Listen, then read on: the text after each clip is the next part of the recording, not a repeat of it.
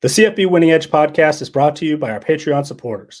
For as little as $5 per month, you can help keep the show ad-free while also helping to fund our annual updates to our 2021 FBS team profiles. On that note, our Tier 2 Patreon supporters receive access to our daily updated depth charts, including transfer and injury news, other personnel moves, as well as individual player ratings, coach and team performance history, in-depth returning production numbers, power rankings, and point spread projections, and much more for all 130 FBS teams. Visit patreon.com/CFB Winning Edge for more details.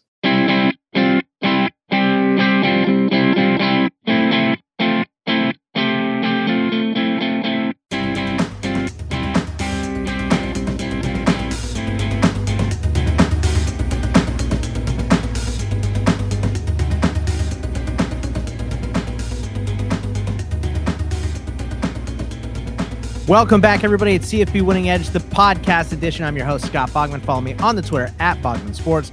I am joined, as always, by Nicholas Ian Allen, the owner and proprietor of CFB Winning Edge. Follow him on Twitter at CFB Winning Edge, and Xavier Triche at Xavier_Triche, Triche, on the Twitter machine. And Nick, we're moving along in the offseason here, and you got some stuff to talk about with the Patreon, patreon.com/CFB Winning Edge. Yeah, it's always something, I guess, this time of the year, trying to wrap up 3 or 4 different projects at once. But the big one, which I'm really excited about, is our returning production section in our FBS team profiles. So in each individual team page, we go through and we have basically the individual statistics for any thing that you would want from the previous season, passing yardage, rushing yardage, targets, tackles, pressures, all that good stuff for every team. And I've gone through as part of our, annual update from one year to the next, taking away the guys who left for the NFL draft, take away the guys who are transferring, things like that. And we get a really, really in-depth returning production percentage on dozens of different categories. And we've expanded it this year to include offensive linemen specifically. So game started, snaps for each offensive lineman. So it's been a very long process, but by this time next week, we'll be completely done with all 130 teams with what I think is the most in-depth, probably the best returning production database really that exists in college football, at least that I'm aware of. So that is something that, if you're a first time listener, if you are somebody who's just looking to get their hands on this type of information that goes into a lot deeper depth than you would find even from, a guy like Bill Connolly does a great job, gives a good number that makes a lot of sense for offense, defense, and overall team as far as their returning production, but we break it down every single category, dozens of different categories. So I think that'll be really good, really excited to finish that up early next week. And all of our patrons will have full access to that very soon. And then also I have had a couple of people reach out to me because the tier 3 on our Patreon, patreon.com/CFB Winning Edge tier 3, we're actually sold out of that. And that gives everybody or anybody who's in that tier the opportunity to download our entire FBS team profile, save a copy, use it, for their own personal use, make changes, all that good stuff. It's hundreds and hundreds of hours worth of work that we save you on that. But I limit that because it's kind of a trust thing. I mean, giving you basically my baby and trusting you not to go in and move things around that shouldn't be moved around in the sheet that everybody else uses. But I have had some people reach out to me about Got to be in the circle of trust. That's right. So it's closed for now, but I will be opening up a few spots probably the first week in June. So if that is something that interests you, reach out to me probably individually and we could talk a little bit, because it is a little bit more, because tier 2, we absolutely love our tier 2 Patreon supporters. They get the access to view the sheet, but the tier 3 actually get access to edit those sheets. And so just want to make sure, we're all on the same page if somebody's interested in doing that. So if you've reached out to me already, that should be available to you sometime in the next couple of weeks, early June at the latest. But if it's something you've considered, have questions about it, or just want to learn more, feel free to reach out to me as well. Just because it's sold out on the site doesn't mean I can't add some more people later if there's interest. And let me ask you this, Nick: Do you hibernate for a week when you finish these sheets, or there's always another project going on, of course, but you got to take a break at some point, right? I mean, come on. I do a decent job of getting away on the weekends. I do try to do that in the, when there are not games. I do try to get a 36-hour break, something like that at least. But no, when this is finished up, and I'll release it to everybody, I'll probably crack a beer that night and celebrate a little that way. And then the next day, I've got to get some coaching history stuff done that I want to get done. Pretty excited about that as well. That'll be the next big project for the early weeks of June. But yeah, we try to pack in as much as we can before the season kicks off. So there's always something next on the list to do. Back to work That's immediately. Right. Exactly. And today on the show, we're going to be talking about how we have week 1 spreads already out. If you thought the season was getting close, it is, because we have times and dates for all the games, and we also have some point spreads here. But before we dive in on that, we're also going to be talking about some transfers and stuff like that too. And then, of course, we're going to have our stats segment with Nick once again. I was listening to the Paul Feinbaum show earlier this week, and it reminded me of how terrible callers are. And I'll say this as far as callers go. You get like 4 horrific ones that are just terrible. They add nothing to the show.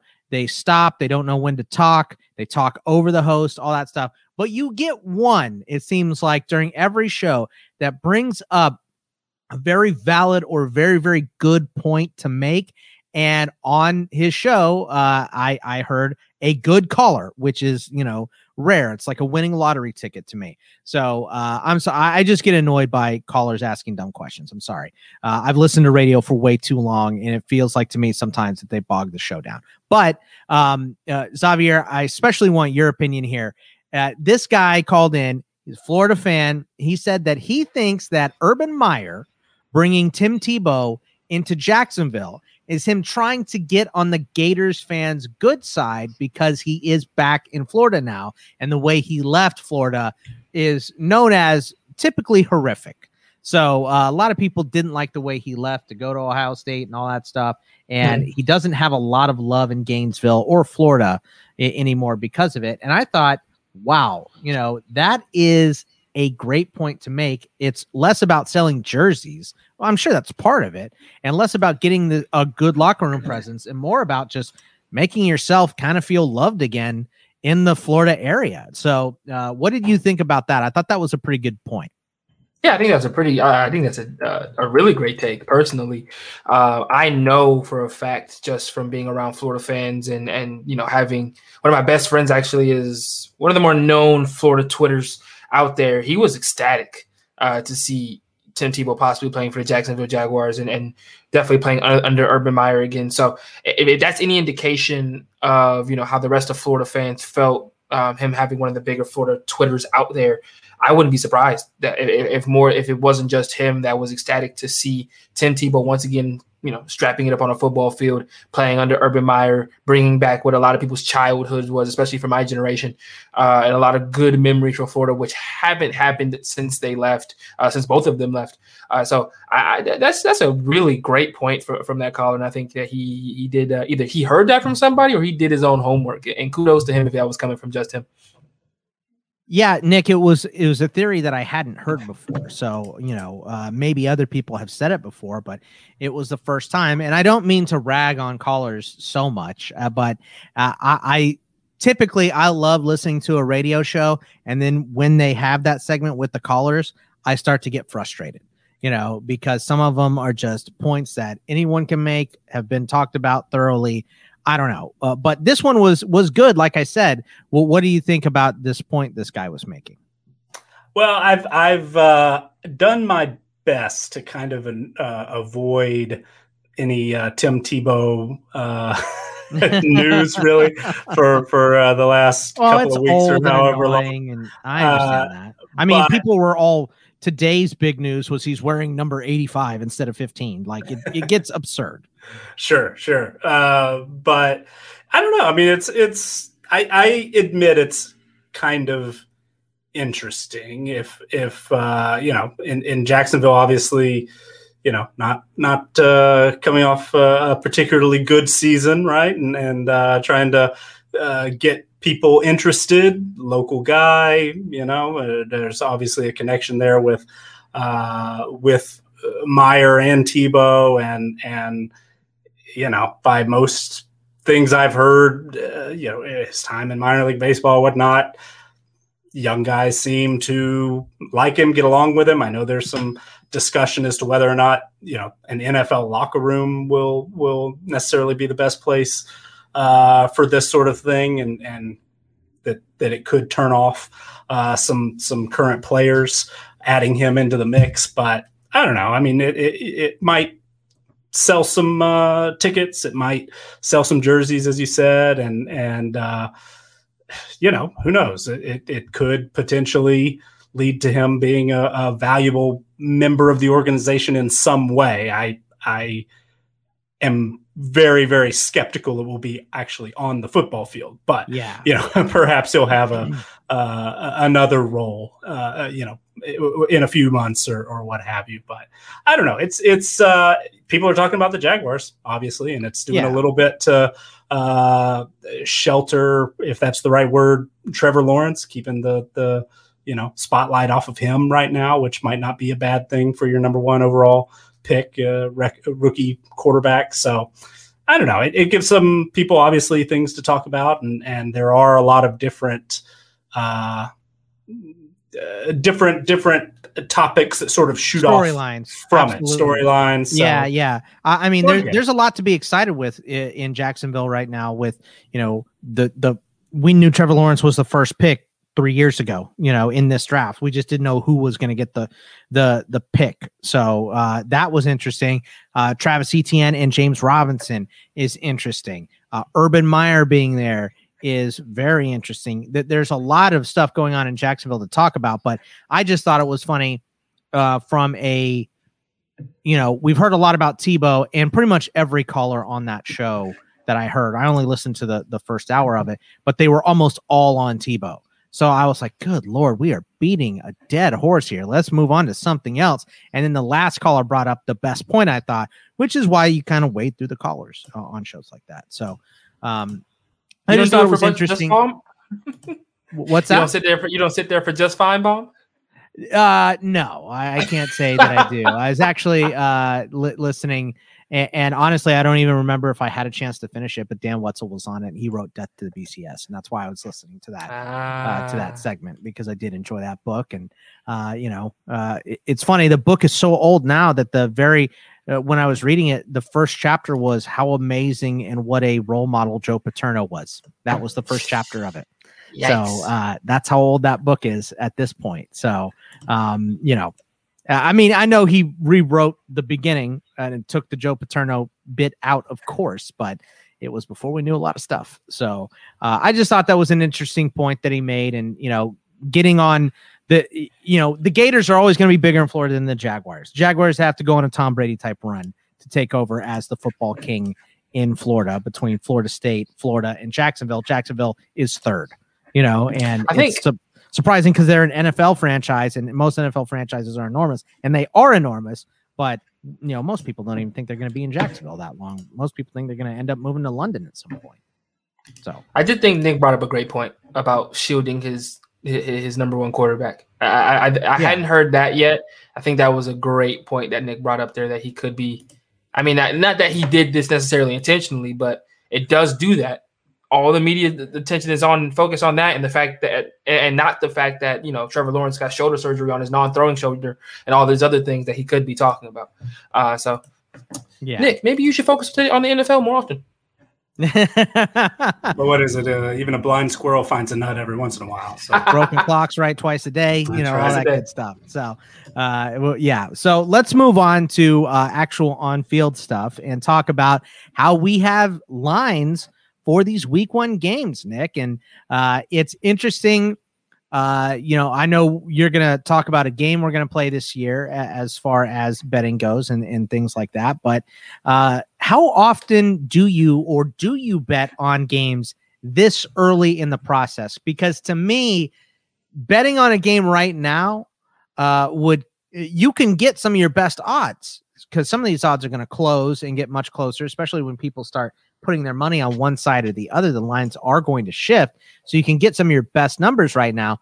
But also, if a quarterback goes out for one of these teams, or there's a problem with the coach and guys transfer, or they have an incident and can't play in week 1, whatever it is, you're taking a risk right now. And it could be a good risk, it could be a bad risk, but either way, you are taking a calculated risk at this point in placing bets. So is that something you do before we get into the actual lines? I'll do it some, and I'm not a huge futures guy. We've talked a little bit about national championship futures and a couple of the early ones I like, because I kind of had an idea where our numbers would open as soon as we updated for the new year, and thought there were a couple of teams. I know that. Yeah, we saw that. We can get to that. That was that was interesting. Can you pick Heisman, baby? That's got to be. So yeah, first, I guess on that, I tweeted out this morning, Thursday, because I just pulled up because I currently, CFP Winning Edge headquarters is in New Hampshire. We do have sports betting in New Hampshire. It's through DraftKings. So that's, I check periodically. It just happened to do this morning because I knew we were going to be talking about these lines that FanDuel put up, and some other books are going to be, having theirs later on, and wondered, hey, are they up at DraftKings? And when I checked first thing this morning, they weren't, but they've since been put up, some of them. But I just happened to look at the Heisman futures, and Kenny Pickett was like 6th on the list or something. I mean, like 16 to 1. And I just tweeted out like, what? Because it just doesn't. Yeah. I tweeted before I had really, had my second cup of coffee, really thought things. Who was the last Pitt Panther to even have Heisman votes? Has there been somebody since Larry Fitzgerald? I mean, he probably should have won it, finished second, and a couple of decades. So it was Larry, who has had a 20-year NFL career at this point, was the last guy to get Heisman votes. Well, I mean, that could be, I don't know, but that's the one that comes to the top of my mind, and maybe I'm missing somebody. But no, I think that sounds right. But yeah, so the only people as of Thursday, May 20th, this morning, that seem to be heavier favorites, or whatever the appropriate way of phrasing it is, are Spencer Rattler, DJ Uiagalelei, Bryce Young, JT Daniels, Sam Howell, and De'Aaron King. So Pickett would be 7th, and that's higher than Bijan Robinson, who I think is maybe definitely going to be a trendy pick, but a possible outside shot. Breece Hall, the top returning vote getter in Heisman voting from last year. Matt Corral, who I did take some in February or something. He was 50 to 1. Thought he could potentially blow up and be a long shot type guy. But yeah, I just, after thinking about it, thought it had to be a typo, that it's just, something had to be wrong. And I don't usually like to go negative in general, and I certainly don't like to go negative about individual players. But I said, if the only thing that I could think of that would make this make any sense is if we just didn't know it, but Kenny Pickett had transferred to Ohio State and Ryan Day said he's the starter no matter what. And at that point, right. Okay, then maybe then he's the seventh best quarterback odds to win the Heisman. But somebody posted in the ITL group me room that they saw this, and I was like, hey, I posted that. And the guy was like, oh, well, my buddy voted bet on Kenny Pickett. And I was like, oh, no, don't do that. What is he doing? Yeah, I mean, and I didn't mean to derail you. We were talking about placing bets on week one this early, but it was just kind of funny. And I looked it up, and this is I don't know if anyone has had a Heisman vote since 2012. But this article in 2012 talks about how Tony Dorsett won at Pitt. So they do have a Heisman winner. But guys with votes: Larry Fitzgerald, Marshall Goldberg, Mike Ditka, Hugh Green, Dan Marino, Bill Fralick, Matt Kavanaugh, Craig Hayward, and Edgar Jones. So those are the guys from Pitt 2012 and before that had votes. No one is jumping to the forefront of my mind.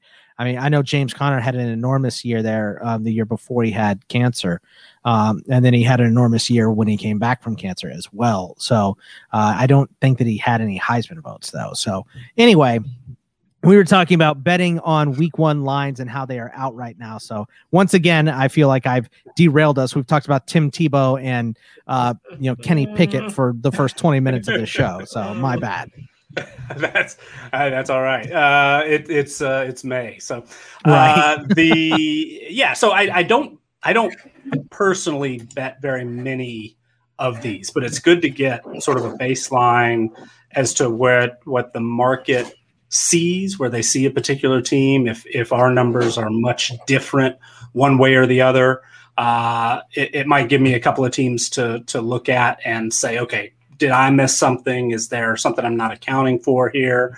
Do I have the home and away thing correctly toggled in our schedule? So it's an opportunity. There might be some things, can get me to check up because we do make mistakes. I have millions of pieces of data that go in our FBS team profiles, and every once in a while something will get deleted or something will be, the wrong formula will put in. So I do try to check those as much as possible.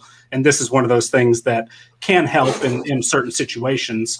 But also, there are opportunities for some value because the book is trying to do sort of that same thing.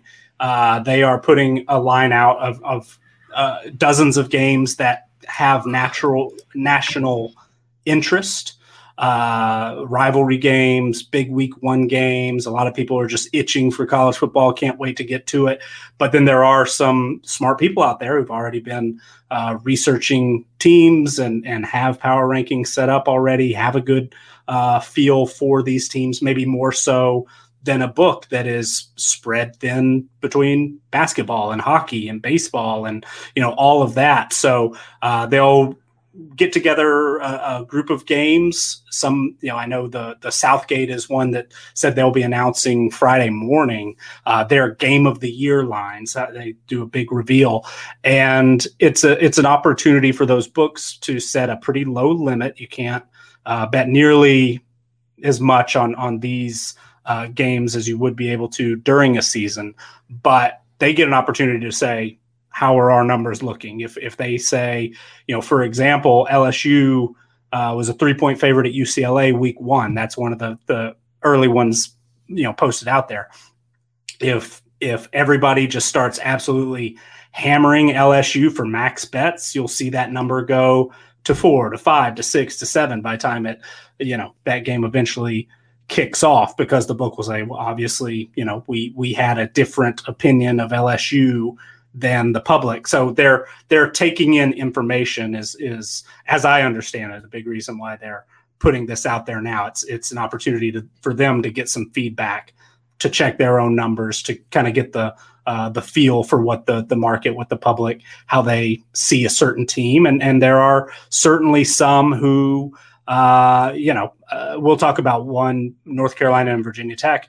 Our numbers have a distinct view on North Carolina that seems to be very, very different than a lot of people out there. So North Carolina, unfortunately, I think is going to be a team that we talk about week in and week out, because they're right now going to be a team that our numbers are probably going to look a lot different than the Vegas point spreads or other preseason projections and things like that are out there. So it's an opportunity. One, if I think that a team like North Carolina, we have a really good read on them compared to the rest of the market, then absolutely we might, be very interested in betting that North Carolina at Virginia Tech or later in the year, their game against Miami or whatnot. We might put in a max bet, and if the line moves, that day or a couple of days later or whatever, maybe have an opportunity to do it again if we still really like the number. So there are some here and there, but I'm not going to load up with 10 or 12 different bets, most likely. And I'll admit I haven't really dug into a lot of at least the non-week one matchups.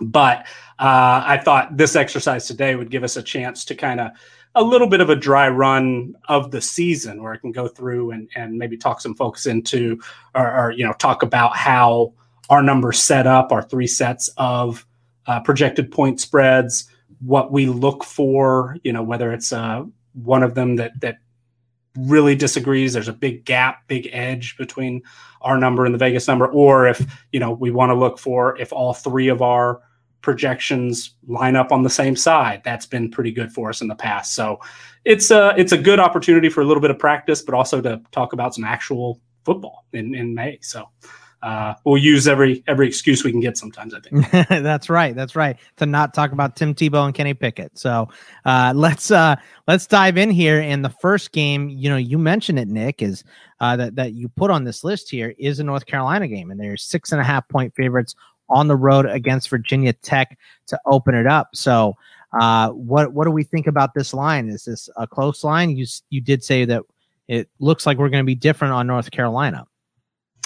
Yeah, and I think we've mentioned it before, and I've had a couple of Twitter threads when we released our power rankings.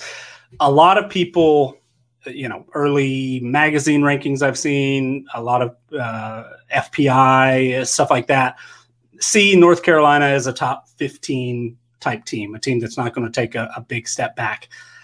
I personally absolutely could see that being correct. It makes sense that they would be at least a co-favorite with Miami in their side of the ACC. However, the way our numbers shake out, and they're just every year it seems there's a handful of teams where there might be a dozen places or so between our preseason projection and where it seems that the vast majority of the college football public or what have you. And for us, North Carolina is one of those teams. They're 27th in our power rankings right now. We, look at their roster, and Sam Howell obviously is a very good quarterback, max 100 rated player in our individual player ratings. They've got a ton of experience on the offensive line. They, have some talented players throughout the roster, even though their defense wasn't great last year. But yeah, our numbers are just going to be a bit lower on North Carolina than most people. So it's not necessarily my opinion that the numbers are correct. I think maybe it's somewhere in between. Maybe North Carolina is a top 20 team, right around that 20 spot, maybe not 15 or 12 or close to the, closer to the top 10, like some people seem to think, because they have a ton to replace at receiver, at running back. The offensive line was okay. It wasn't great, even though everybody's back. The defense has a lot of work to do. So, I'm not particularly high on Virginia Tech either, but I don't necessarily agree. Right now, our projection has Virginia Tech at home, by the way, on a Thursday night. So that is something to consider. We expect it's probably going to be a much different atmosphere this year than Virginia Tech played at home in last year. We have Virginia Tech favored in that game. So that's a huge early edge of basically we have Virginia Tech favored by about 2.5 points. So if this 6.5 is available at a place like FanDuel right now, that's 9 points. We don't get that very often in the course of a regular season. So if I were a little more confident in our North Carolina projection, but because we're so far off, I'm going to be cautious with North Carolina this year. I've got myself in trouble in years past, and Xavier will like to point to USF a few years ago. Our numbers were really high on. Yes. Virginia, we were lower on when they won the ACC, and a lot of other people saw it coming, and we didn't. So I've learned, and I'm a little more cautious. But our official projection does have Virginia Tech actually favored. Our what I call Prism, our projected scoring margin, which is our stats only model, has North Carolina favored, but not to cover the 6.5.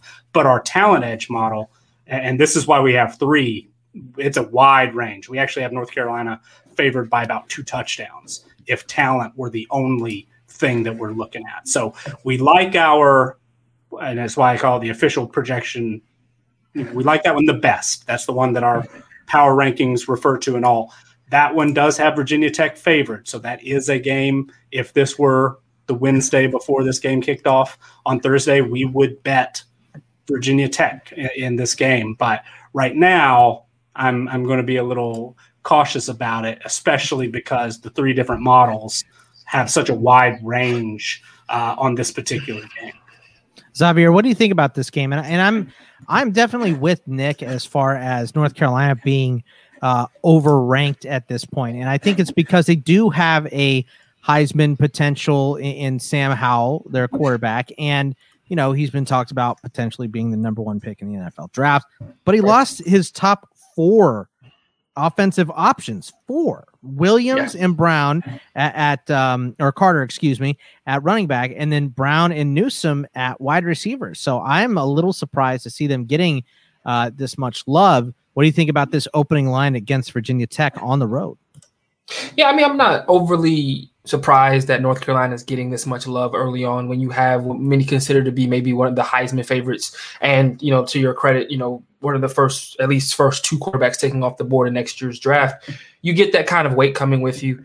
They almost, feel like he can overcompensate, or he can compensate for the lack of talent that he does have on the outside, or at least the talent in which that left him last year. Like I said, and I'm not calling Sam Howell Jake Fromm, but I do think this is very akin to Jake Fromm's last year at Georgia, in which he lost all of the talent that he ended up running the table with his first 2 years at Georgia. And he struggled, especially in games where teams understood that he didn't trust his outside receiver help. This is George Pickens' freshman year. This was Demetrius Robertson's first year, transferred in, things of that nature. And this is, a similar situation in which Sam Howell was stepping into. And I like Virginia Tech to give them a game. I will say that I think people, I understand that Virginia Tech also lost a lot of talent. Obviously guys like Caleb Farley are no longer on the team. And, they had one of the better secondaries in college football a couple of years ago with him and others. But I do still think that this Virginia Tech team is going to give North Carolina a lot of trouble, especially week 1. And not from a Sam Howell perspective, but really from the receivers and from the skill positions. Getting thrown into a game against a Virginia Tech team that's going to be well coached, that's going to understand what their job is coming in, and is going to make sure that they're going to switch up the coverages. They're going to make these young receivers, beat them in press man. They're going to make sure that these guys have to show them that they're better than them, and they're not just going to let Sam Howell take the easy throws, maybe that he would have gotten in the past with some more talented people on the outside and behind him. Nick brings up a great point. North Carolina's defense was not one to be excited about last year, and they have strides that they have to make in this first game. And so there's a lot more question marks about this team that I think people are giving credit for. I think people are really, and genuinely, I think people are looking at Sam Howell and going, he makes up for all the different holes that are on this team. And I think I think that's too much of a reach here.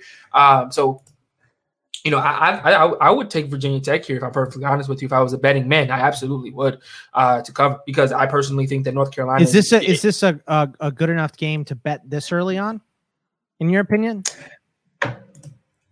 I would. It's an early. Yes. You don't have to say yes because it's early. I would. At least for the next 10 or 15 understand. minutes, you don't have to say yes. But you just sound very confident. Is all I'm saying.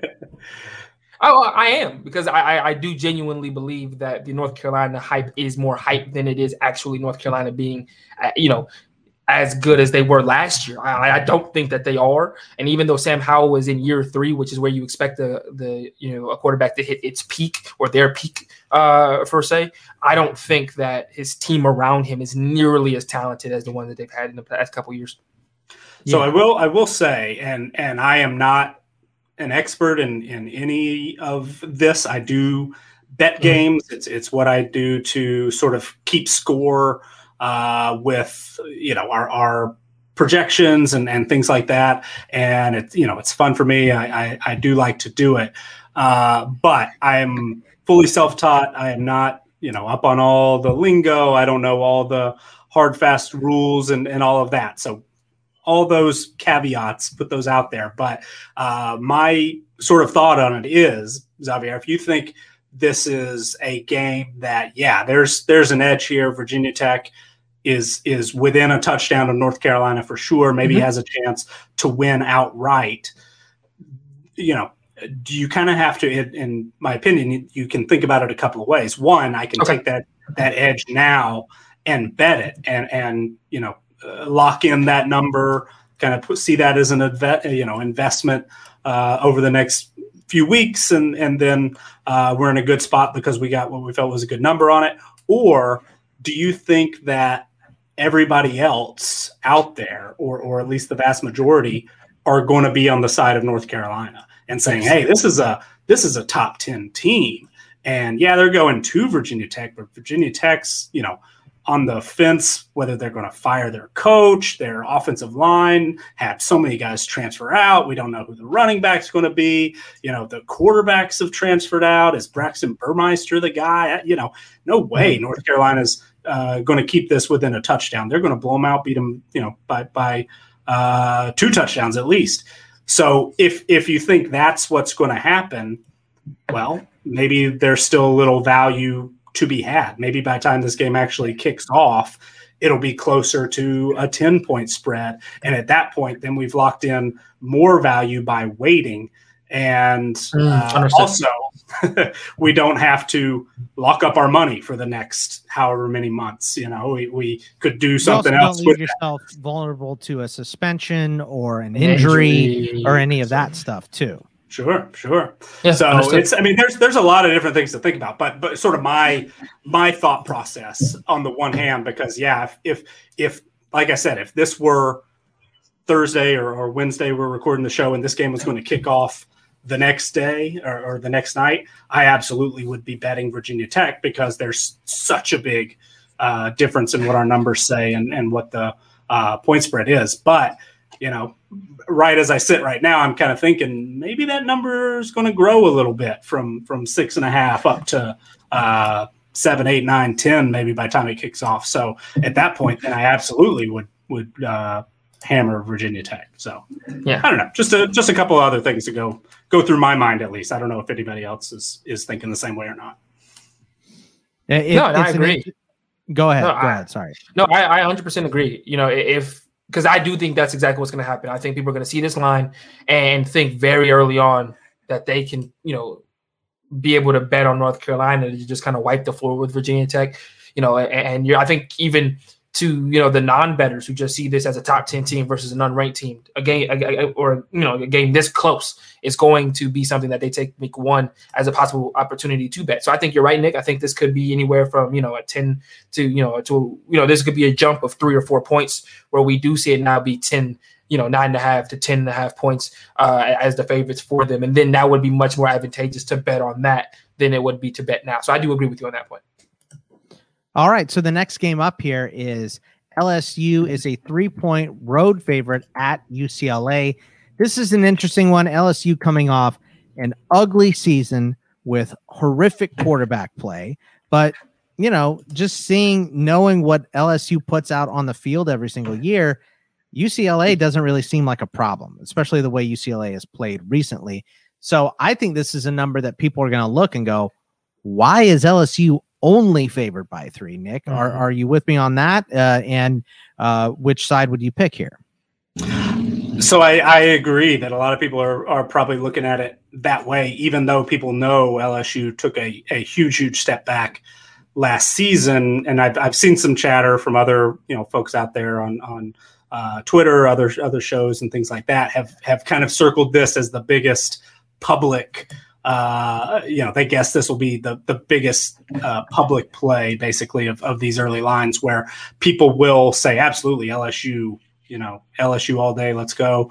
But I disagree. I think people might have, missed that UCLA improved a lot last year and brings a lot back. And everybody brings a lot back, but, a lot more than LSU in this particular game. It's at home.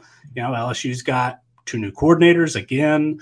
So the way our numbers line up is actually very, very similar to the previous game. We actually have UCLA favored to win it outright.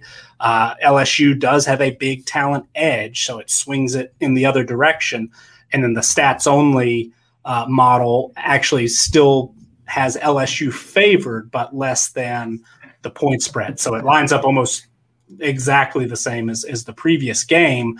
But this is one I think I would be a little bit more no, actually, I wouldn't really change my thought process. I'd probably think I agree with some of the other folks out there who've mentioned LSU is going to be bet on a lot here. This number probably will increase closer to a touchdown. Maybe it doesn't quite get there. Maybe the folks who paid a little bit more attention to UCLA's improvement might keep it closer. I'm not sure, but I feel a little more confident in this one betting UCLA, but I probably will still wait. Not that interested because I do think this number would increase a little bit over the next couple of months. Xavier, what do you think of this one? Is it closer, or are you with the public and thinking, this is probably an easy one for LSU? Yeah, I'm more along the side of the public. I think this is more of an easy one. Now, I will say, and I think that this is to be said, I think we're betting a lot on what we are typically known to be a more talented LSU team. But like Nick said, this LSU team struggled, especially on the defensive end and especially against the pass, which is something that UCLA is going to want to do with Dorian Thompson-Robinson as their quarterback, obviously, and company. But I just am more confident, and maybe it's blind confidence, maybe it's my SEC bias that LSU will go ahead and get the job done. Week 1 against a UCLA team that I don't think any of us have competing for the Pac-12 whatsoever. So I would take this bet for LSU, and I would honestly take it before the bets really start flooding in, because I do think it's going to be one of those where people go really hard on LSU. But if you can get in earlier, I believe it. Correct me if I'm wrong, Scott. The earlier you get in, the better on a bet like this. Yes or no? Well, I would say if you're that confident, then yes. And I would also say that LSU is one of those teams where, I think this is an easier bet because I don't think one player getting hurt, suspended, whatever it may be, swings the entire bet. I think if you're looking at this, you're looking at overall roster. They don't have a solidified, trenched quarterback at LSU, so they're probably going to be fighting for it anyway. So I think this is one of the better ones. If you think that this is not a close game, this is a walk. I tell you what, for me, the reason why I would stay away from this one is because LSU has had an insane amount of turmoil in the last year on that campus, and specifically with Ed Orgeron. So I could see another shoe dropping there, and then not firing Orgeron, but maybe suspending him for a certain amount of time. It has been ugly, the stuff that has been drug up at LSU, which is, you need to bring light to it for sure. I'm not saying that we shouldn't bring light to it for this, the stupid coaches. Who cares? That stuff should be talked about. But it's not a good look for LSU. So that off-field stuff would keep me away from this because of the potential to, I think if something was done, it probably would have been done now, but more stuff comes up and there's just no way you can have Ed Orgeron coaching that team. So I would stay away from that bet because of weird off-field stuff. In general, I don't like taking bets this far out though. But Once again, to your point, Xavier, if you are going to bet one, this is one that doesn't seem to hinge on one player. So this is the bet. I would make this one before I'd make a North Carolina Virginia Tech bet. I would say that. Fair. Well, and if you were the way it sounded like you were thinking about the game, you think that you might agree with what I said, where by the time this game kicks off, maybe LSU's a 6-point favorite. Yeah. At that case, if you think that is what's likely to happen, then yeah, you want to bet this, because you would lose that value of letting those potential 3 points or whatever it is get away. You do take on some risk, obviously, with some outside factors, but that's an opportunity where, pretty much in general, if you think the market is going to move in one direction, and if it does, you lose value as a result, then bet now is sort of my And like you said, Nick, that is a Monday and Sunday bet thing too, for when the lines come out for the following week. If you think it's bigger then than it is now, because the line's going to move now. Like, you can bet it all you want. If you think this is the best line, absolutely take it, but it's going to move. All the lines are going to move by the time, we get to kickoff, because they're 2.5 months away. So it's still going to be a little bit. Is that all? Man, I've got so much to do. It was really I think it's closer to 3 months, but I don't know. I feel better saying 2.5 months. Don't scare Nick like that. So get everybody else excited. But I get you start nervous. sweating, get flop sweats, right? I get that too. Bama is a 17.5 point favorite against Miami. Where's this one getting played, Nick? This is in Atlanta, isn't it? Yes. Okay, that's what I thought. I just wasn't sure. So, and I know it's a versus, it's not an at. So, I think this one, Nick, is going to be in the same range of the LSU game, where people are going to say, well, Bama is just coming off one of the most dominant seasons ever. Sure, they lose their, top 2 wideouts, they lose their quarterback, and they lose 4 offensive linemen, but they always replace everything at Bama. So 17.5 points, I think a lot of people are going to look at this and roll their eyes and go, they won the national title by 30 points or whatever it was. So why wouldn't they beat Miami week 1 by 17.5? Doesn't really matter that it's a neutral site. I think they should smack them. So I think this one's going to be bet pretty heavily too. And I think this line is going to get wider as we get close to the season. Do you agree with me on that one? I agree that probably a lot of folks will be, think this isn't enough, that Alabama should be favored by closer to 3 touchdowns.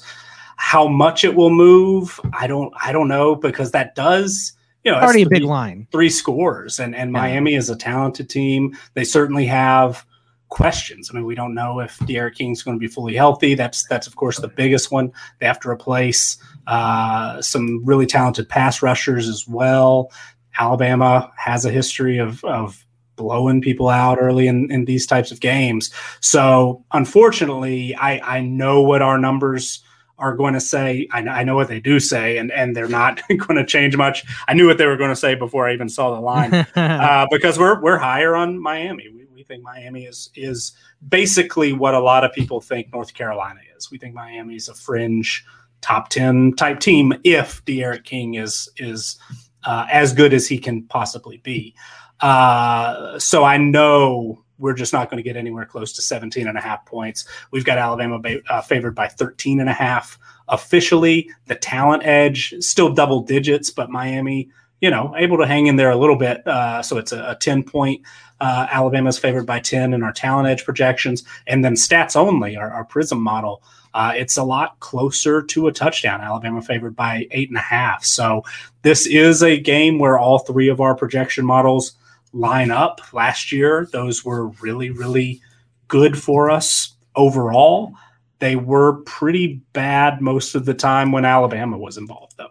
So we struggled a little bit last year. We struggled a little bit in 2019 with LSU of gauging exactly how good those teams were. And so we were, I think, 1-7. Actually, I think we were lucky to get Notre Dame. So I think we were 2-7 when Alabama, we had the underdog, within the point spread in all 3 of our projection systems last year. So we took our lumps with Alabama, and we're in a position to do it again. But we were. I'll find the official number, but we were right at, I think, 60% when all three of those lined up. So if we threw Alabama out of the mix, it was of course even better. But so this is a game we would bet. I think it's possible that it gets a little closer to 20 by the time it kicks off. So I might hesitate to actually bet it right now. But in all honesty, this is on paper our best bet at this point. So this is probably one that I should go ahead and fire away on. What do you think, Xavier? This is it's a big line, but Bama has been known to lay the wood to some of these teams, especially non-SEC schools. Yeah, if I learned anything from when Alabama played, I believe it was number 2 Florida State in a similar situation, bet on Alabama and bet big. Because they tend to dismantle these ACC teams, especially a team in Miami that we've said one thing pretty consistently for the last year to two, and it's that their offensive line is subpar. And you do not want to have a subpar offensive line with these Alabama rushers. I've talked about it in previous episodes, how I feel like this year's Alabama rushers are going to be amazing, and there's going to be a couple of double-digit sack guys. On this defensive front for Alabama. I think this, and so for me, this is going to be a very, very tough test for Miami. I just don't see how they're able to cover. We don't know if D'Eriq King is going to be a purely 100%. Up until this point, I don't really think it matters. I'll be perfectly honest with you. Whether he's 100% or not, because he's going to be running for his life in this game. Yes, there are questions to be had about Alabama offensively, but when your defense is that good, it's going to put the offense in almost unlosable situations when you're able to get the ball on your side of the 50, which I think is going to happen several times in this ball game. So I got Alabama to cover this. I think it's going to be a 24 to 27 point win for them. Just to be frank about it, I had to give a number, but I would take this right away because I don't think that Miami has the talent to cover or to even stay close to Alabama throughout this game. Yeah, I think a big factor in this game is going to be, is D'Eriq King healthy enough to play? Yep. Of course. So I think I would wait for that. I think more so will he be healthy enough to be dangerous? I think it sounds like he's on track, that he'll be. I think he's already, throwing with receivers and stuff like that. If I'm remembering correctly, but, he is. But will he be full speed, ready to go? Because for them to have any shot, he has to be, the D'Eriq King of 2018, basically. Yes. So that's been a while. So, but I like Xavier brought up the defense, because Alabama's defense, wasn't spectacular last year. I mean, they were 12th in our team performance ratings defensively, and that's really the worst that we have on record. Still a good unit, but I think that this is the best defense in college football. All our numbers think that, and I think just my eyes as well. This Alabama defense could be so good. I mean, if there's any chance that we could see a 2017, 2015 type Alabama defense again, this might be it. And I know they've changed their style of play offensively, so it's more difficult to put up those dominant numbers defensively when you're scoring touchdowns every 3 plays. But if it could have, if there's going to be a year, it could be this year. And maybe it's just wishful thinking, but maybe that keeps the scores just a little lower scoring, a little slower pace, maybe. I don't know. Definitely really? Could. They might just, I don't think so at all. Ton of turnovers and score even more points because their defense is scoring touchdowns. I don't know. Yeah. Javier's not having it. He's just not having it. I'm sorry. I too many times I've watched Alabama come into. You know what's funny? The most impressive ACC school I've ever seen play Alabama week 1 of the season was Duke. That should tell you. That should tell you. And I think Alabama still won that game covered 38. Game. Yeah, I think they still won 38-3 or 38-10. That game was close at halftime. Yeah, and after that, it was a complete roll. Yeah, and Duke was more impressive than the number 2 Florida State team from 2015. So right. I'm gonna take Bama here. It's a new season though. Well, the next game here is it's a new era for Clemson football, the post Trevor Lawrence, Travis Etienne era, and Clemson is a 3-point favorite against Georgia. This one's at a neutral site as well, right? It's in Charlotte. In Charlotte. So this one's in Charlotte. Nick, what do you think about this? We got DJ. I'm not going to try it, so you can do it. You're probably better than me at this point. But I want to listen to some announcements a couple more times before I dive in. But I always butcher his name, so I apologize. But DJ is going to be the new quarterback at Clemson, Georgia. We're going to get a full offseason of JT Daniels and see if this is going to work. I mean, he can go anywhere from being a Heisman contender to losing his job at this point, it feels like. But this one I would stay away from because there's too much unknown to me. So I don't think I would mess with this game at all. What do our numbers say, and is this something that you're interested in betting early, Nick? I probably won't bet this one, and part of it is I think that our numbers are a little bit all over the place. Our official projection has it as basically a coin flip. So we do have Georgia slightly favored, but it's by less than half a point. So normally, again, on a game week, if we think the wrong team is favored, that is basically an automatic bet for us.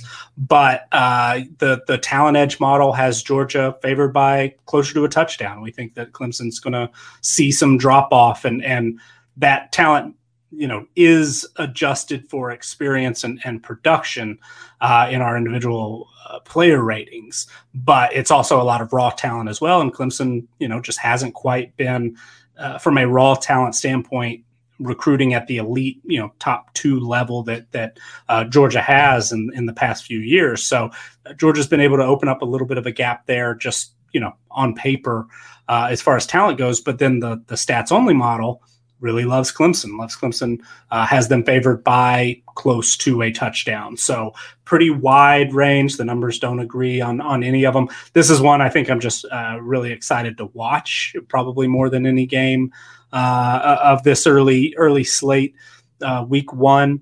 But I do have an interest.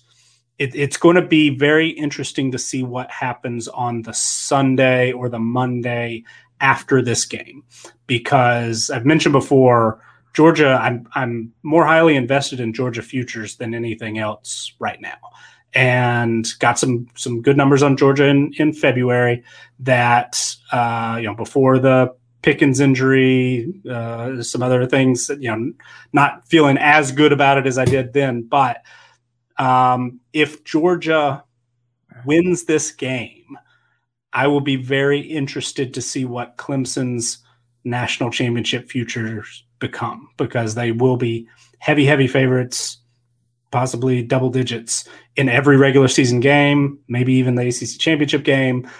Still think that they're going to go to the playoffs. So if Georgia wins this game by 2 touchdowns or something like that, will Clemson's national title odds get knocked down at all? Will they get knocked down enough to where they become a kind of a valuable ad there, where it's somebody that, you get a better price on Clemson after they lose to Georgia than you do today? If Georgia loses this game, I'm already invested in Georgia. Would I double down, kind of the same thing, and say, hey, they're gonna roll through the SEC East and have a shot to beat Alabama, and then if they get back to the playoff, they're going to be one of the on par, if not the most talented team there. So it's going to be interesting to me, not just the game itself, which I think I'm going to sit back and enjoy just for what it is, but also kind of after it happens, be thinking about the national championship future and see if there might be some added value on the loser of this game. What do you think, Xavier? Are you in on betting this game, or is there just too much up in the air for it? Keep me very, very, very far away from this game. I would not touch this game with a 10-foot pole. I think that there's too many question marks here. For the Clemson side, what does DJ Uiagalelei look like with, his younger receivers? And what does he look like without, with the absence of, is Justin Ross playing? Do we know his status as of right now? That holds a lot of weight for me because that'd be the most senior laden receiver in the receiving core. Who's the starting running back coming into that game? And, how good have they looked in fall practice? That's huge for me. Last time me and Nick talked, went back and forth a little bit on the front four for Clemson. Brian Breezy and company, do they make the next step? And do they take the next step? And are they, this is probably the best test that they're going to have, pretty much all year. From a talent perspective, so are they able to take the next step in their in a massive game for them that does have national championship implications if they were to somehow slip up somewhere else in the season? On the Georgia side, can JT Daniels, is the Georgia receiving core healthy? Because I know a lot of people talk about George Pickens, but Jermaine Burton didn't play in the spring game either. He was a massive part of last year's receiving core as well.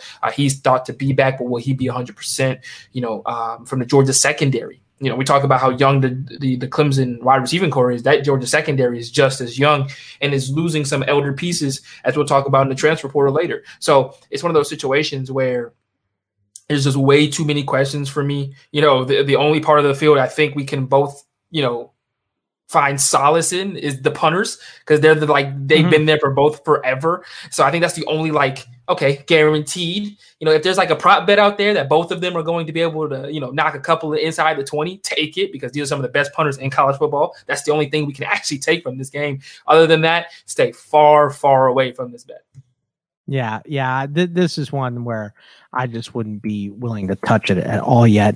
This one is interesting too, because I feel like a lot of people are going to have Florida State improving a ton, and they're going to be hosting Notre Dame, and Notre Dame is a 9-point favorite on the road against FSU. Nick, how do our numbers have this game, and what are you looking forward to the most here? Before I get to that, real quick, you give me grief from time to time talking about kickers. Xavier just brought up punters. Okay. By the way, in my defense, we don't have to. I get it. I know went to high school with me. So in my defense, it's a callback to high school. Anyways, I know what you're talking about. This was my thought process, Nick. Right when he said it, was I am going to talk about how the Steelers just drafted a punter. They drafted Harvin, the kid out of Georgia Tech, the 900-pound punter.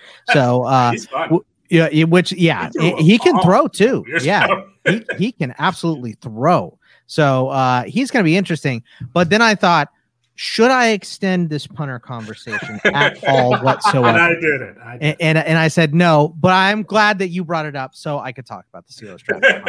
So, but that was, I wasn't gonna touch the punters, so I was gonna move right over it. But look, if there's a punter prop, Xavier, tell me the book where you can find it. That's what I want to know. So tell me where the punter props are, because we'll talk way more about punters and kickers. We can get some props.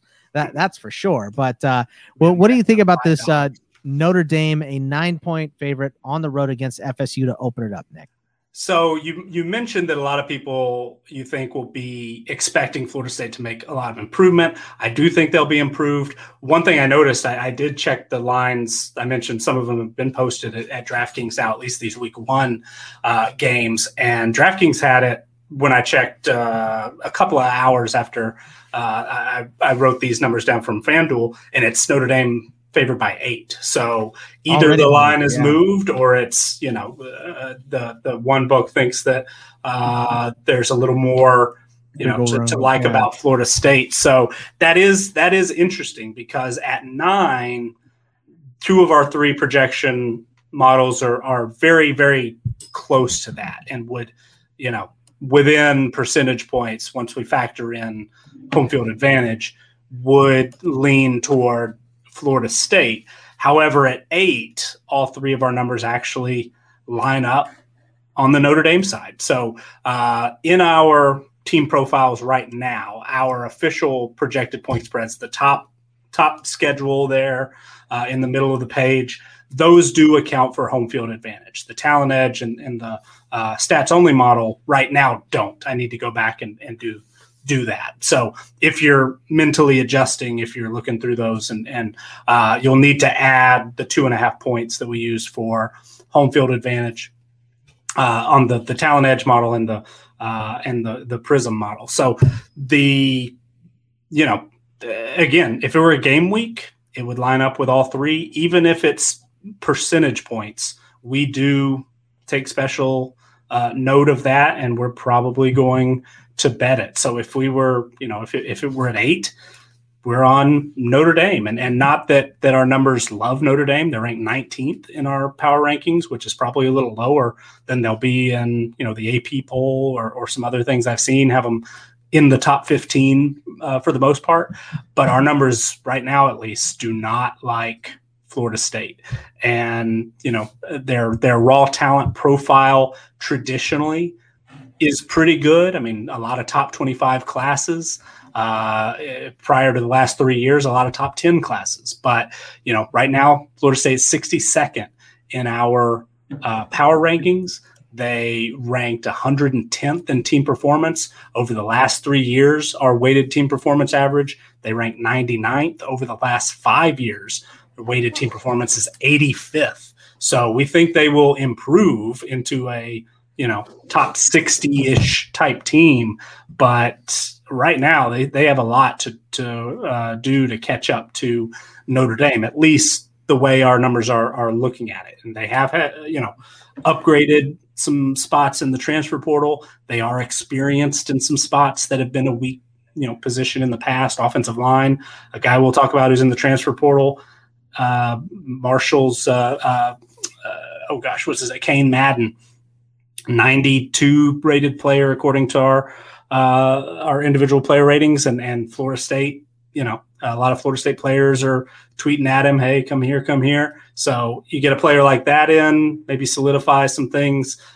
I could certainly see our numbers warming up a little more on Florida State, but as they stand right now, unless this number we feel is going to move away from us to where Notre Dame would be closer to a double-digit point favorite, which probably, as you said, isn't the most likely route. We would want this number at 8 on Notre Dame, but at 9, we probably wouldn't be as interested. This is a game, Xavier, I wouldn't be interested in betting, just because this is the game that's going to set the tone for the rest of the year for these teams, and I want to watch it. I think I want to. This is a game I want to see before I take a bet for either of these teams on either side. These are also two teams I wouldn't be betting on as far as season-long props go to start the year. So what are your thoughts on this game, and are you with me on that as far as this is more of a tone setter than a game that I think should be bet on immediately? Oh, absolutely.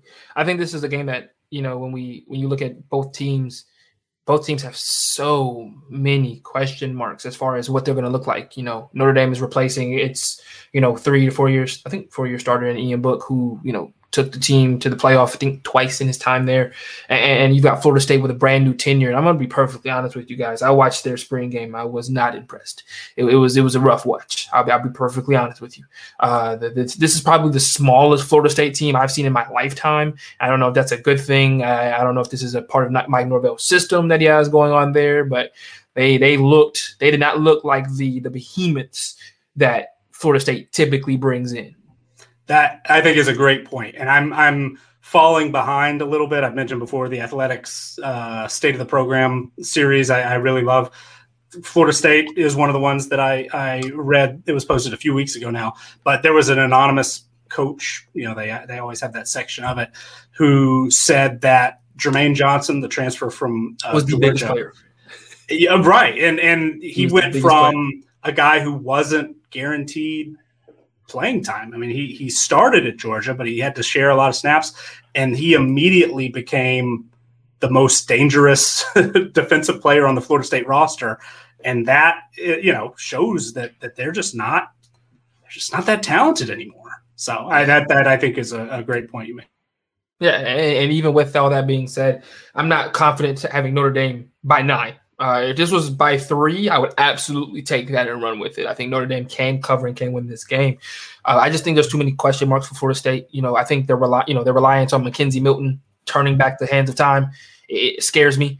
We have yet to see him play in a very long time. But so I would stay very far away from this bet, to be honest. And the last one we're going to dive deep on here. Ole Miss is a 7-point favorite against Louisville. Another neutral site game, Nick. What do we think about Ole Miss? Matt Corral getting a lot of Heisman buzz right now, which surprised me a little bit. But Ole Miss, a 7-point favorite to start against Louisville. I think that might be a little bit low. It's Ole Miss is going to be a team I'm very interested in. And it's kind of funny because at least the way our numbers are looking at them right now, they're basically the exact same team as North Carolina. But because things are moving in a positive direction for us, they were, in the 40s most of last year in our power rankings, and they're now up to 28. I feel a little more excited about Ole Miss. How good can they be? And because North Carolina was, top 10, top 15, and now is down all the way at 27, it feels I'm souring on them a little bit. But they're very, very similar. Great quarterback, talent, but unproven receiving core, bad defense last year, but experienced. They're basically the same team. But, I just have a little bit of a different feel about Ole Miss. I think they're going to pull off a big upset. They're going to ruin somebody's season. It's probably not going to be Alabama, though I know some people kind of, circle Ole Miss as, hey, they could really give out. Maybe they're the ones that do it again or whatever. But they're just trying to find somebody. Sure. I think they knock, maybe it's Texas A&M. Maybe it's, LSU gets off to a great start, but Ole Miss jumps up and grabs them there in October. I certainly think that Ole Miss is going to ruin somebody's season. I just don't know they're going to be consistent enough to really challenge Alabama. Could everything click on, one week or even, Texas A&M? Could everything click that week and they beat a team they're not supposed to? Yes, but then I have a hard time thinking they're going to – we talked about this, I think, in our review show, but I have a very hard time thinking they're ready to compete week in and week out, but I think they'll jump up and grab somebody. Louisville, they lost a lot of talented players as well. I mean, Tutu Atwell was, a second-round pick? And even though Javian Hawkins went undrafted, I think I've seen more people talking about him than any other maybe undrafted player, thinking he's got an opportunity to get on the field with James Robinson, make the team. Sure, yeah, and maybe it's Javian Hawkins. Des Fitzpatrick was an underrated receiver, a guy who got drafted as well. So Louisville has some spots that need some attention. Their defense was better, but not great. I mean, they were in the triple digits in 2018, 2019. They were 73rd in defensive team performance last year. That's better, but that's not really what you want going up against Ole Miss, who could be one of the top offenses in the country. So our numbers are, don't have a huge edge here. We line up pretty close with that 7 points on the official projected point spread. Ours is closer to 6, but the talent edge, Ole Miss just recruiting at that SEC level, top 25 type classes, much different than Louisville, who's, got back into the top 40 this past year after being out of it for a couple of years. So from a just raw talent standpoint, Ole Miss has an edge there. They're about a 12-point favorite in our talent edge. But our stats only model actually thinks Louisville could win this game outright. So unfortunately, it kind of lines up similar to the North Carolina LSU, where we're just on the wrong side and two of the models that we really would prefer they line up. But I think, me personally, I like Ole Miss in this game. I like Ole Miss this year. I do like Matt Corral. I mentioned I have some Heisman futures. He's actually the most invested Heisman future guy in my current portfolio. However, I don't think he'll win it. I just think that he could go out and put up some ridiculous numbers. Maybe we have an RG3 type season where a guy just puts up an incredible amount of the stats are just eye popping, and there's just not a dominant player on one of the best teams. That I think is the path to Corral getting there, but I just think it's a long shot. I just saw some value there. But so he's not a person I'm out there touting as a real Heisman hopeful, but I could see a path, I guess. But I think there's a lot to like about Ole Miss, and I have more questions, even though the Louisville defense is better than Ole Miss's. I have more questions just about Louisville overall, I think, than I do Ole Miss in this game. So I would be tempted, but our numbers just don't quite see enough of an advantage here. I'm certainly not going to bet this one now. I'll wait and see if there's a big shift one way or the other. And there might be some value coming back on Louisville if this, if a lot of people see Ole Miss as closer to a double-digit favorite. Yeah, we might actually come back in on Louisville on this one. Xavier, what do you think? Is this easy Ole Miss, or do you think Louisville stands a chance here? No, this is an easy Ole Miss for me. I just I can't be confident in Louisville's defense just yet, and with this being week one of the season, I think this is Lane Kiffin telling the rest of the country, watch out. And I think he's going to come with all the all guns blazing, and the horses running.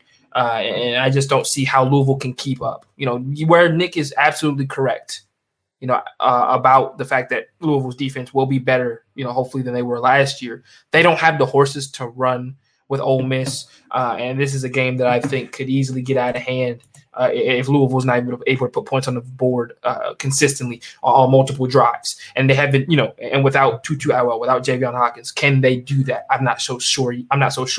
And I do know, though, that Ole Miss is going to be able to put points on the board in bunches. They were able to do it against pretty much everybody last year. I think they put up the most points against Alabama as any team of all out of everybody that Alabama played last year. So I should say something as well. So I really like Ole Miss to cover this, and I would put the bets in, or I would put that bet in early. I would, those are one of those I would think I would guarantee, to be perfectly honest with you. So there's a bunch of other games here that you've listed that have lines. It's not just week one games, Nick, but you've highlighted a couple here, which I love. Texas, only a 4-point road favorite against Arkansas, is an interesting one. And I don't even know if they should be favored by that much, which is a good one. Oregon at Ohio State, who is a 9-point favorite. That's going to be a great game. Iowa State at Oklahoma. Oklahoma is an 8-point favorite to start that one. We already have Ohio State is an 11.5-point favorite against Michigan in that rivalry game here. I mean, there's all kinds of lines that you have here. Are there any that stick out to you that maybe you would bet? So I was surprised that Texas was only a 4-point favorite at Arkansas. And I think Arkansas, there was a lot to like about them last year. I understand both sides of potential people's thoughts on Texas, where you could be really excited about Steve Sarkisian. That offense looks like it could get really good really quickly. But I think Texas should be I think they should be favored by closer to a touchdown. Our numbers think that it's 7.5 basically. Think our Talent Edge numbers actually see Texas as close to a 10-point favorite. Our stats only model has them as an 8.5-point favorite. So that is one that we absolutely would be interested in betting. And things can go wrong in the first game under a new head coach. Arkansas at home is a fun team. I'm excited about Sam Pittman and what he can do there. But yeah, I think Texas. That's one that caught my eye right away. Just my eyes, and then looking at actually how our numbers saw it. There's a decent edge there by 3.5, 4 points in all three of our projection models. That's absolutely one I would go after. I thought Ohio State would be maybe less than a touchdown favorite against Oregon. A lot of people think Oregon is the team to beat in the Pac-12. Our numbers don't necessarily think it's kind of a 3 or 4 way tie. And we're lower on Ohio State than most people early. They will get better quickly once there's an established quarterback. They go out, throw for 300 yards, week after week, whatever.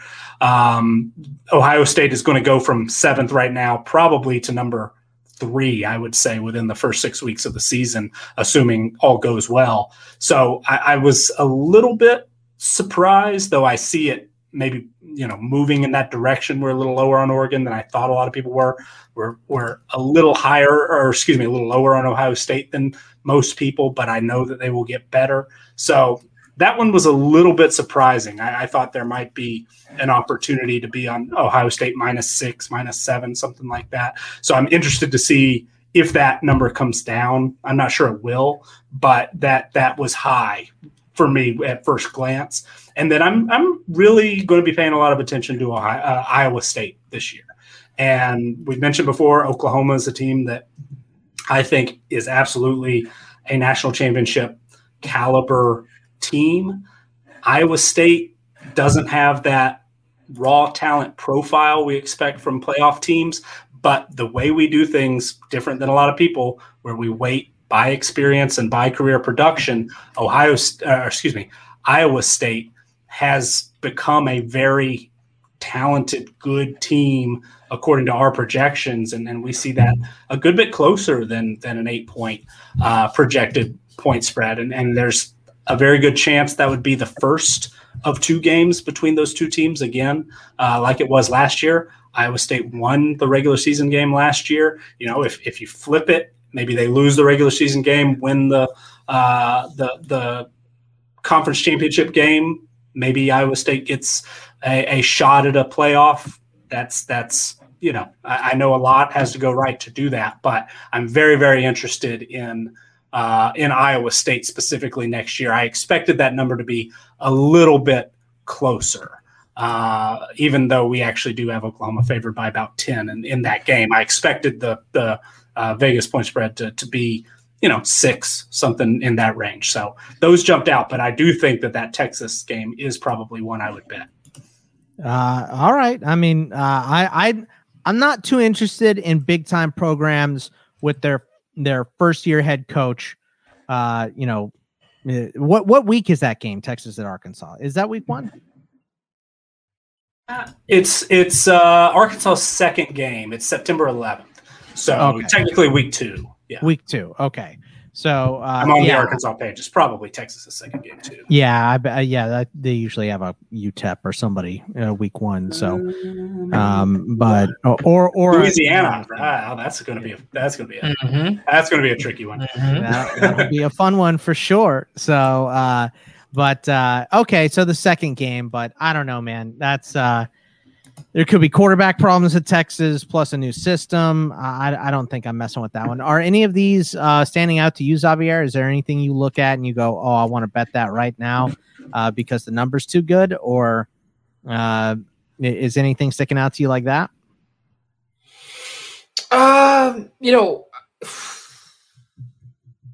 Ohio State at Indiana for me, I think is a game that I always think people are sipping the Kool-Aid off of last year's Indiana performance without thinking about the fact that this game is typically played pretty close in the first half, with Ohio State normally pulling away. That's a game for me that watching both teams early on would give me a good indication of what side to go on to. Right, currently speaking, I'm leaning on the Ohio State side to cover. Once again, to your point, Scott, Oklahoma versus Texas is another one, to see what Texas has looked like up until that point, and if Oklahoma has really begun to live up to, Nick's title of calling them one of the best teams in college football, if not the best team in college football. And so Nick has already put them in the national championship. Yeah. I mean, I don't want to speak for you, Nick, but that's right? Alabama's our number 1 team, and Georgia's our number 2 team, which is higher than most. But who's the Nick's number 1 team? Not far behind. And, if Georgia ends up with 2 losses, Oklahoma could have that number 2 seed. Alabama, I could see at least 1 regular season loss for a young Alabama team. So, it might be Oklahoma's, they might have opportunities. Nick has already given Spencer Rattler the Heisman and made him the first pick in the draft. I Pretty think much. That's more accurate than saying that they're national champions already. But I'm sorry, Xavier, I cut you off. Go ahead. Oh no, you're absolutely fine. That soliloquy was amazing. But no, for me, Oklahoma versus Texas, and then do I genuinely think USC could blow out UCLA? Yes. Do I think USC will actually do it, especially with them last year having the way better team and still almost losing that ball game? Yeah, I'm gonna take USC to cover that game. I think USC can, to talent wise, is far and away better than UCLA. I think last year they were a team that just liked playing from behind, and they showed that many times last year, having to come back in the fourth quarter or in the second half per se. I think this year they right those wrongs and they're able to play a complete game against UCLA, and dominate them from half to half. So that's the last one I say. USC, dominating UCLA. I would take more than that 5.5 that is currently up there. Your UCLA hate is bordering on Nick's Kentucky hate. I mean, it's gone a little bit too far here. I haven't seen any Kentucky lines. None jumped out to me. I have a feeling we're going to be a pro Kentucky projection team. Oh, look at us! I think so. I think so. Quarterback, I'm a little worried about, but I think there's a chance we're going to be a pro Kentucky podcast this year. So we'll see. Look at that politician like switch. But hey, I just say what the numbers. I just say what the numbers say. But the reason, and I know we went a little longer on this, I think, than probably we expected, but I mentioned that I do bet games because I like to keep score. We do, our official projections each week for our patrons if they're, had that information's available if they want to use it. But then also, we grade how we do each week and keep track and all that.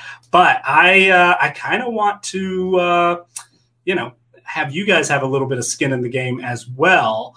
So we are going to do a new game this year. Right now, we're calling it the betting game. Maybe somebody has a better name for it. But if you guys remember, in high school and in economics class, if you did the stock market game where you get $10,000 to invest however you want, well, we're gonna do the same thing. We're gonna give each of the three of us $10,000 bankroll, and we are actually going to week to week write down how much we're betting. We're going to score them. Did we win? Did we lose? How much did we win? We lose? And whoever has, Nick's going to give us $10,000. I'm excited about that's this. Right. Thank you, Nick. I got a Monopoly. I got a Monopoly board in the other room. Send you guys. So yeah. I mean, we'll do our own things, I'm sure, with what we've got. But here to keep each other accountable, because I thought it was pretty interesting as we went through those games. And it happens sometime during the year as well, often, in fact, where, I'll say, oh, I see it this way. And one of you guys or both of you guys say, I don't know. I think it's pretty obvious the other way. So we're actually going to keep track of those things a little bit more this year. And we'll see how everything winds up at the end of the year. And maybe we'll, find something fun to put on the line for who wins, who loses. But shave head.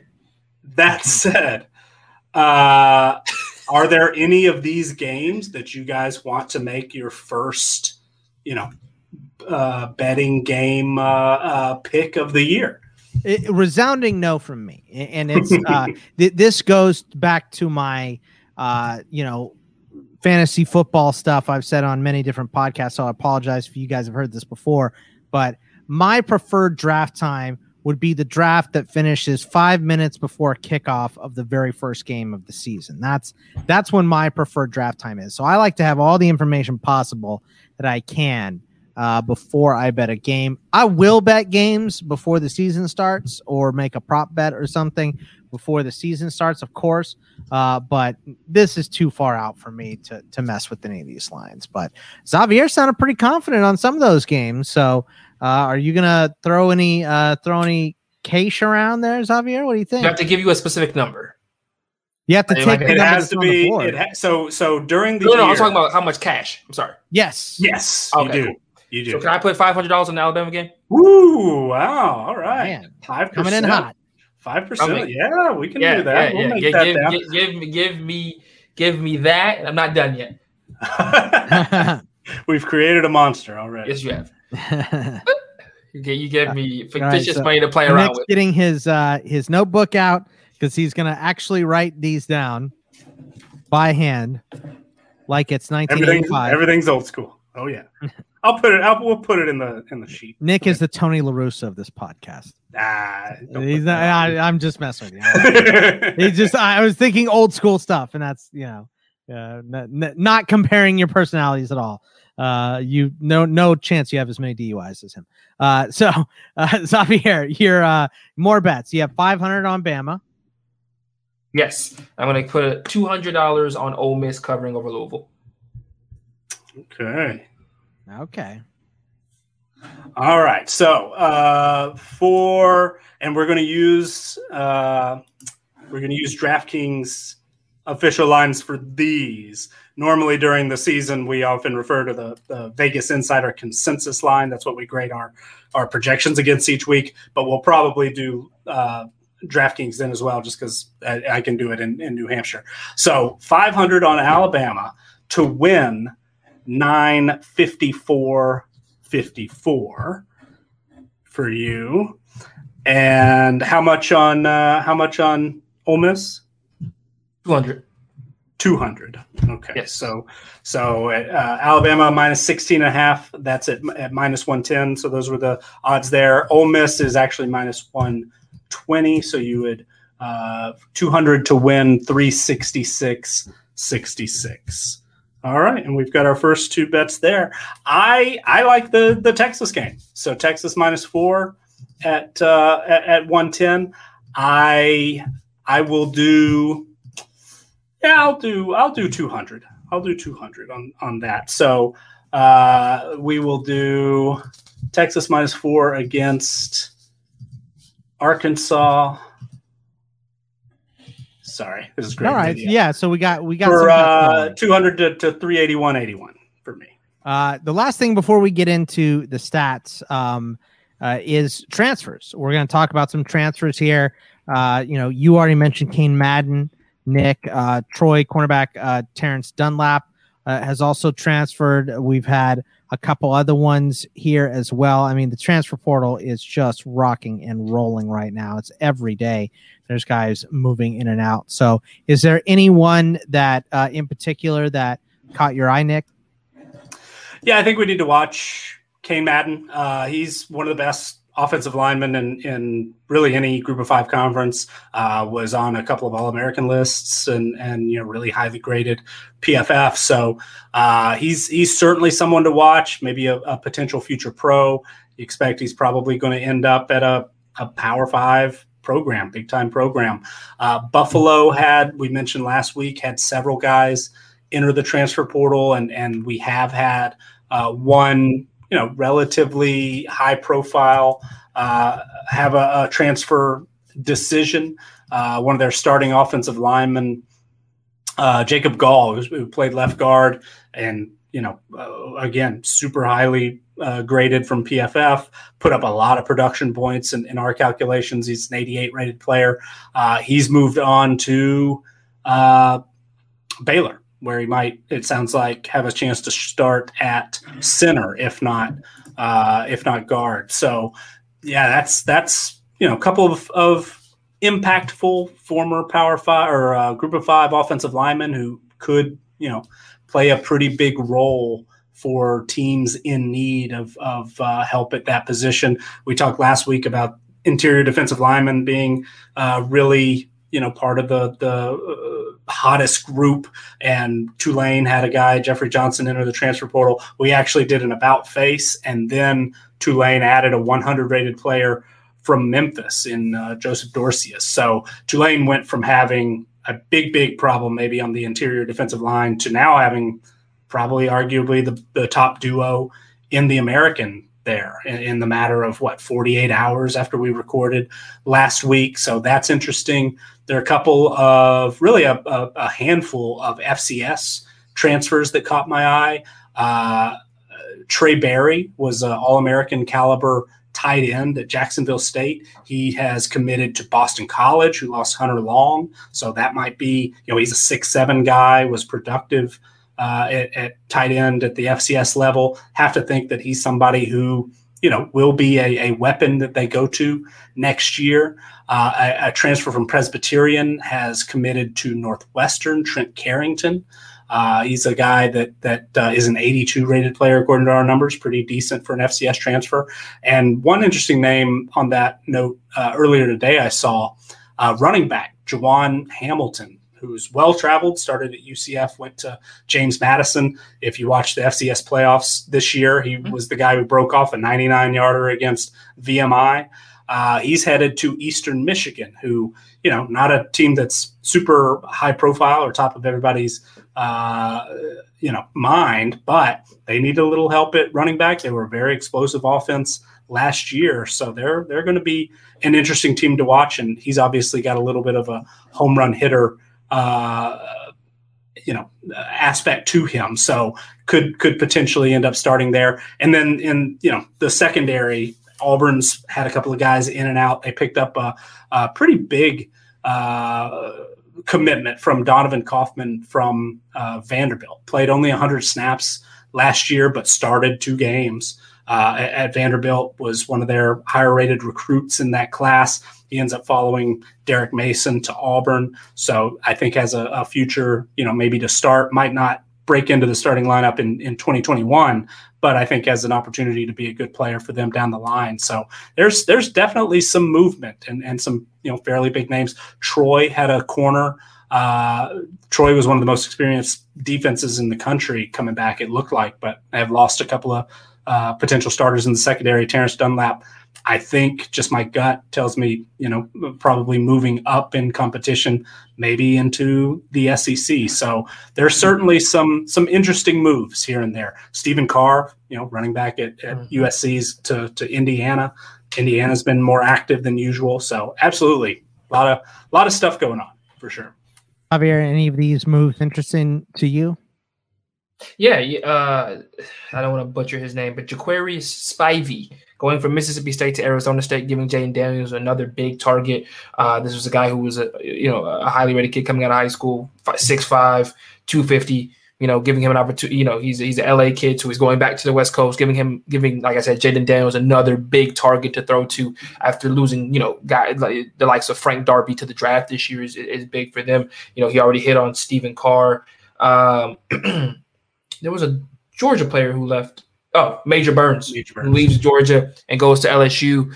Definitely, we talked about it all. We've talked about it all offseason, how we feel like LSU secondary has to get better next year for them to be, a much better team than they were, and that's a definite upgrade for them. And obviously, we talked about Georgia's youth. Well, he played six games, 78 snaps, so they lose even the slightest amount of playing time. They lose some of that as well. So definitely some big names. Tennessee continues to hit the transfer portal hard, picking up not one but 2 in Kamal Hayden, and William Mohan from Michigan, who I think, in my opinion, is probably the bigger of the 2 moves because of the amount of years of eligibility he has.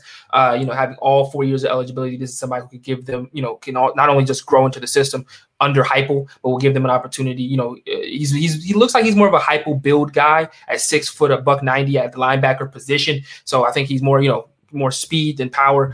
So he fits under more of a Josh Heupel kind of build. So Tennessee continues to hit the transfer portal, trying to make up for all of which they lost. So the more transfers they get in, the better. All right. Well, let's go and talk about some stats. And the one for this week, Nick, is going to be points per drive. So an interesting stat, and I will do like Baker Mayfield and hand the ball right to you and sit back and watch. Yeah, and we went maybe a little longer last week than we will in most, and points per drive is fairly self-explanatory. If you missed our discussion last week, it is one of the 5 important stats that we list in our FBS team profiles up at the top in that capsule of information.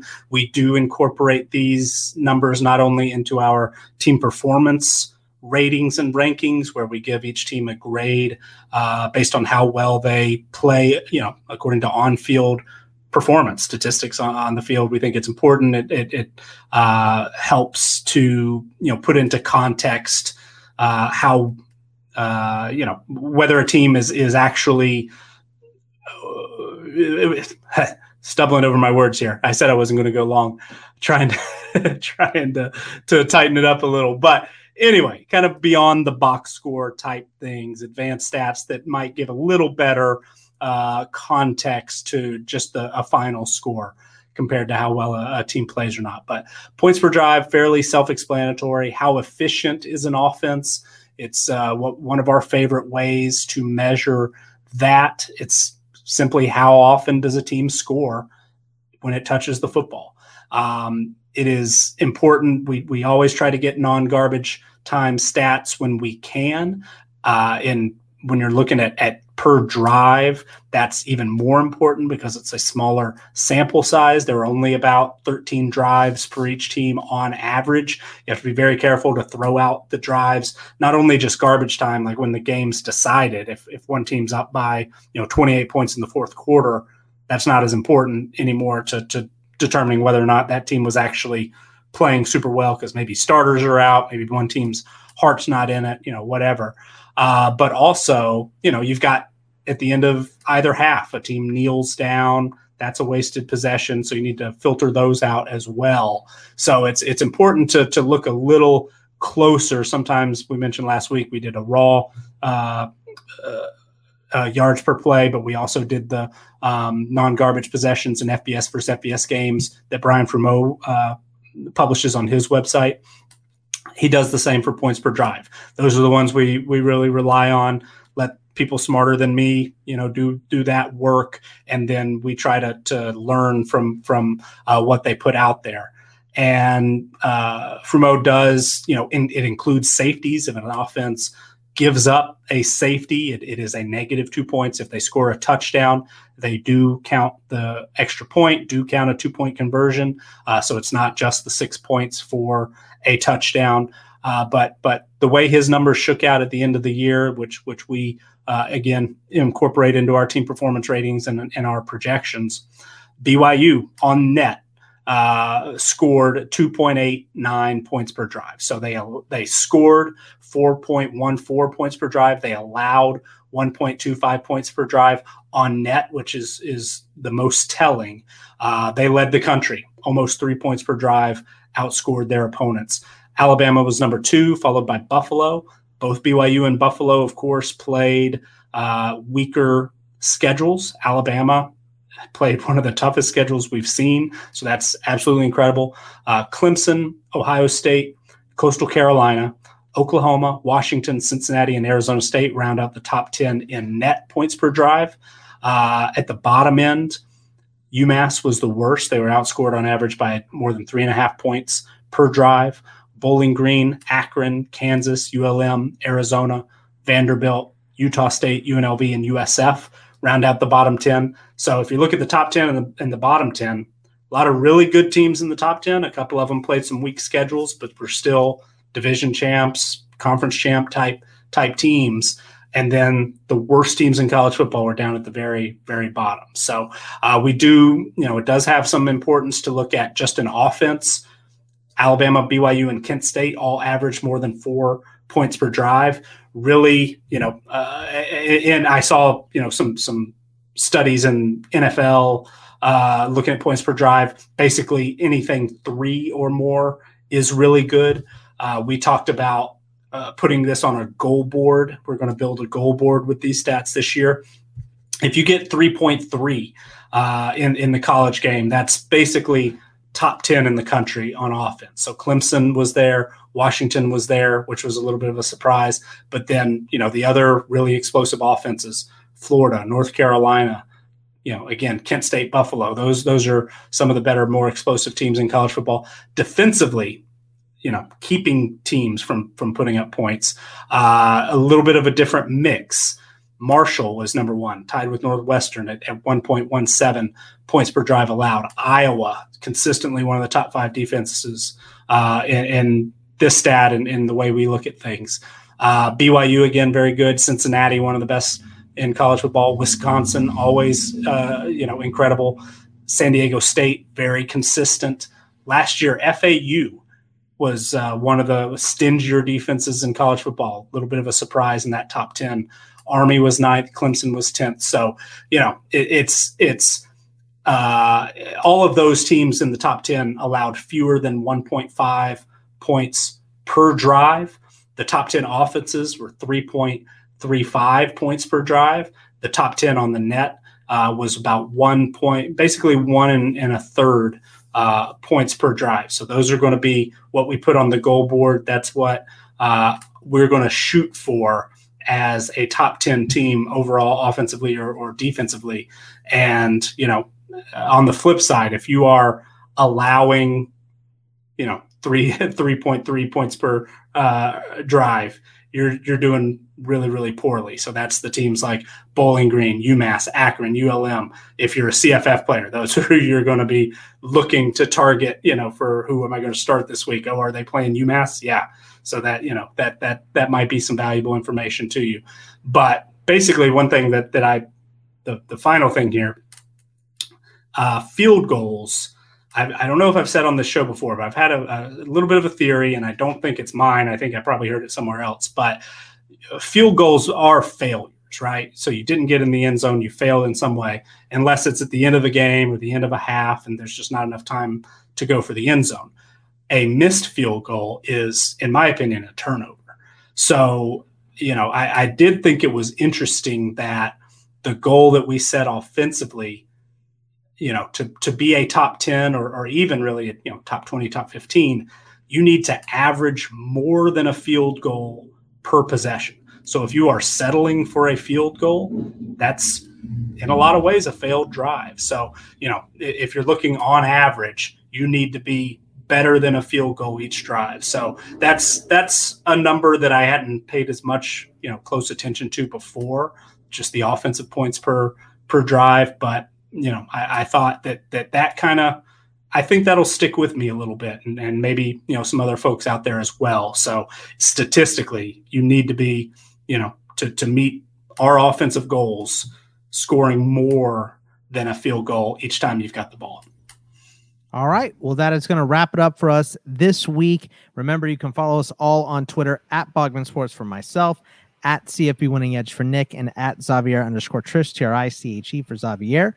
We will see you guys next week. Take it easy, everybody. Thank you to our Patreon supporters for keeping our show ad-free and for funding our wide range of college football analytics projects. Thanks also to Blake Austin for our theme music.